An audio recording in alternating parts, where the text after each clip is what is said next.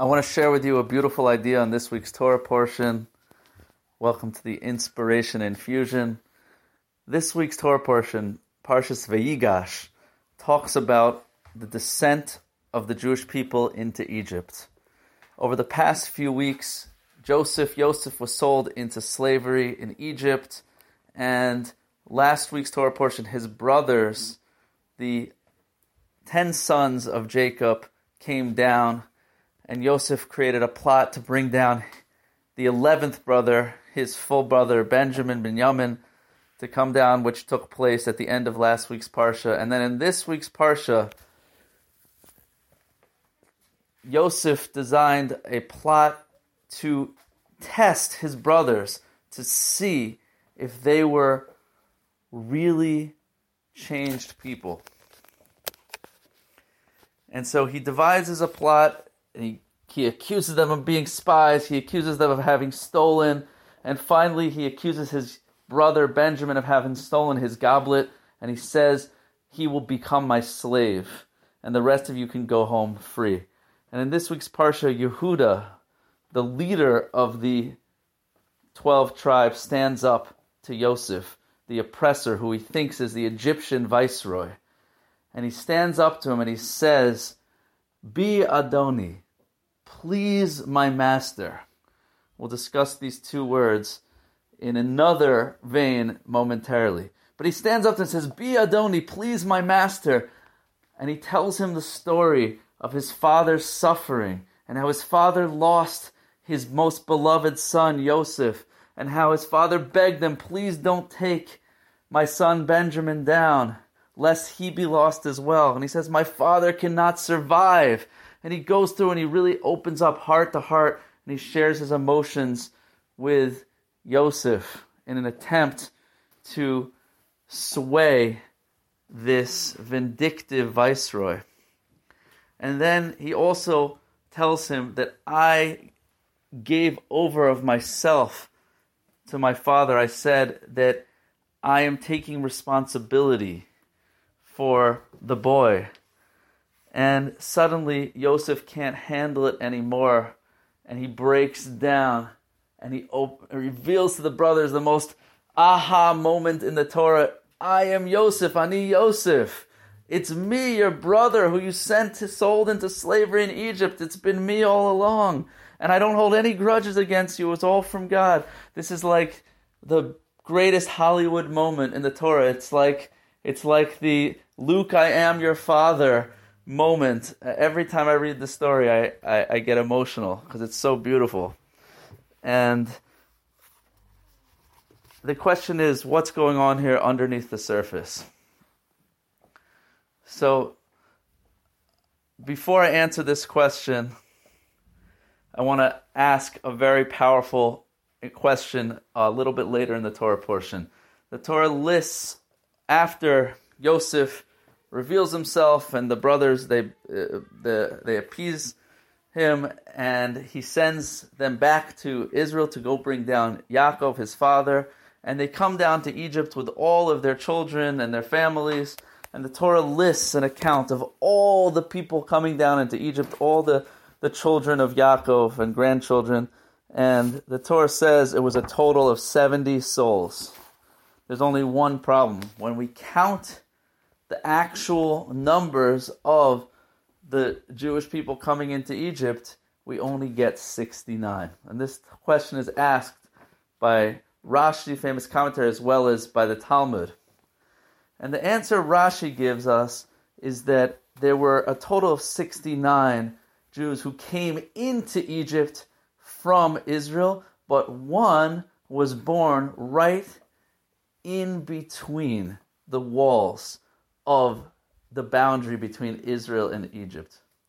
And that was none other than Yocheved, the mother of Moshe, the mother of Moses.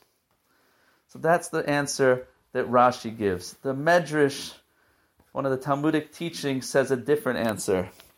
And there are a few answers to this question, but the Medrash says an answer that I'll share with you, which is when Yaakov was descending into Egypt, it says that he was very, very frightened. And God appeared to him in a vision and said, Yaakov, do not be afraid of going into Egypt, because there I will make you into a great nation. Anochi ered imcha. I, says God, will be going down with you into Egypt, and I will come back up with you. I will bring you back up. So says the Medrash that the 70th soul that is counted in the numbers of the Jewish people is God himself. That God himself goes in to the Jewish people, into their exile, into their slavery, into the darkness of Egypt. God is with them as well. And there's a concept in Judaism that God, wherever the Jewish people go into exile, God goes with them. So I want to return to the beginning of the Torah portion that we discussed, where Yehuda approaches Yosef and he says, "Be Adoni, please my master." And suddenly Yosef can't hold himself back anymore and he reveals himself to his brothers. So says one of the great Hasidic masters, the Sfas Emes, the following story, the following tale, that the words "Be Adoni" really have another meaning. Because how does a Jew approach the hardships of life? Now let's put ourselves in Yehuda's shoes. He just promised his father, whatever happens, he will come home with his son Binyamin, and yet he failed. He is surrounded by oppression wherever he turns, hardship, famine. This Egyptian who won't give them peace, who just is attacking them from all sides. And the question is, how do we survive in our lives when we're surrounded by hardship? Whether it's from Egyptian oppressors, from anti-Semitism, whether it's from famines, whether it's from disease, coronavirus, insecurity, economic upheaval, trauma in our own relationships, in our own lives, our own hardships. How do we respond? How do we find strength to overcome the hardships of life? So he says the answer is in these words, "Be Adoni," because these words can also be translated to mean, be in me, Adonai. In me is God. God is within me. When we realize that within us is God, that we have within us, as it says in the Hasidic books, a chelik Elokai mimal, mamish, a spark, a piece of God himself is within our soul. We have the ability to tap into infinite power, infinite potential, infinite resources, strength, hope, and light to overcome our hardships. When a person recognizes in me is God, then at that moment, the Egyptian oppressor, the person that we thought was tormenting us, the hardship, the coronavirus, takes off its mask, pun intended, and reveals that it also is our brother. It's Yosef. What we thought was an oppressor is really just another piece of God. It's something that God brought about into our life to bring out the potential that was within us. That's the idea of a test in the Torah, as the Ramban Nachmanides said.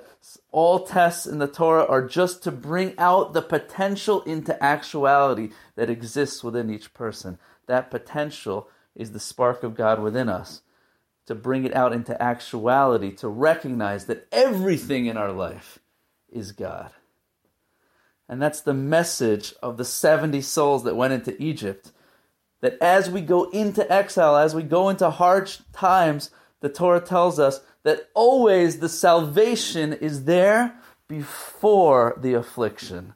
Before the suffering in our life, we already have the tools to succeed and get out of it. We just don't realize it. And the purpose for the suffering is to help us connect to the resource and the strength that we already have.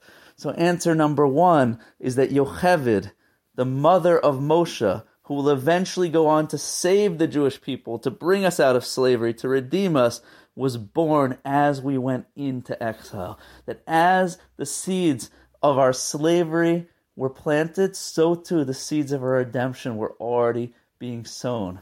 And answer number two is that God himself went into Egypt with us. And the message there is, don't think you're ever alone. Don't think that there's darkness and hardship in your life. It may look that way, but I am with you. Anochi imcha batzara. I am with you in your suffering. All you have to do is reach out and find me. Recognize that I'm within you, and then the suffering itself will become sweet. And you'll see that even the suffering, even the hardship of your life was a message from God to help you become great. Have a beautiful Shabbos.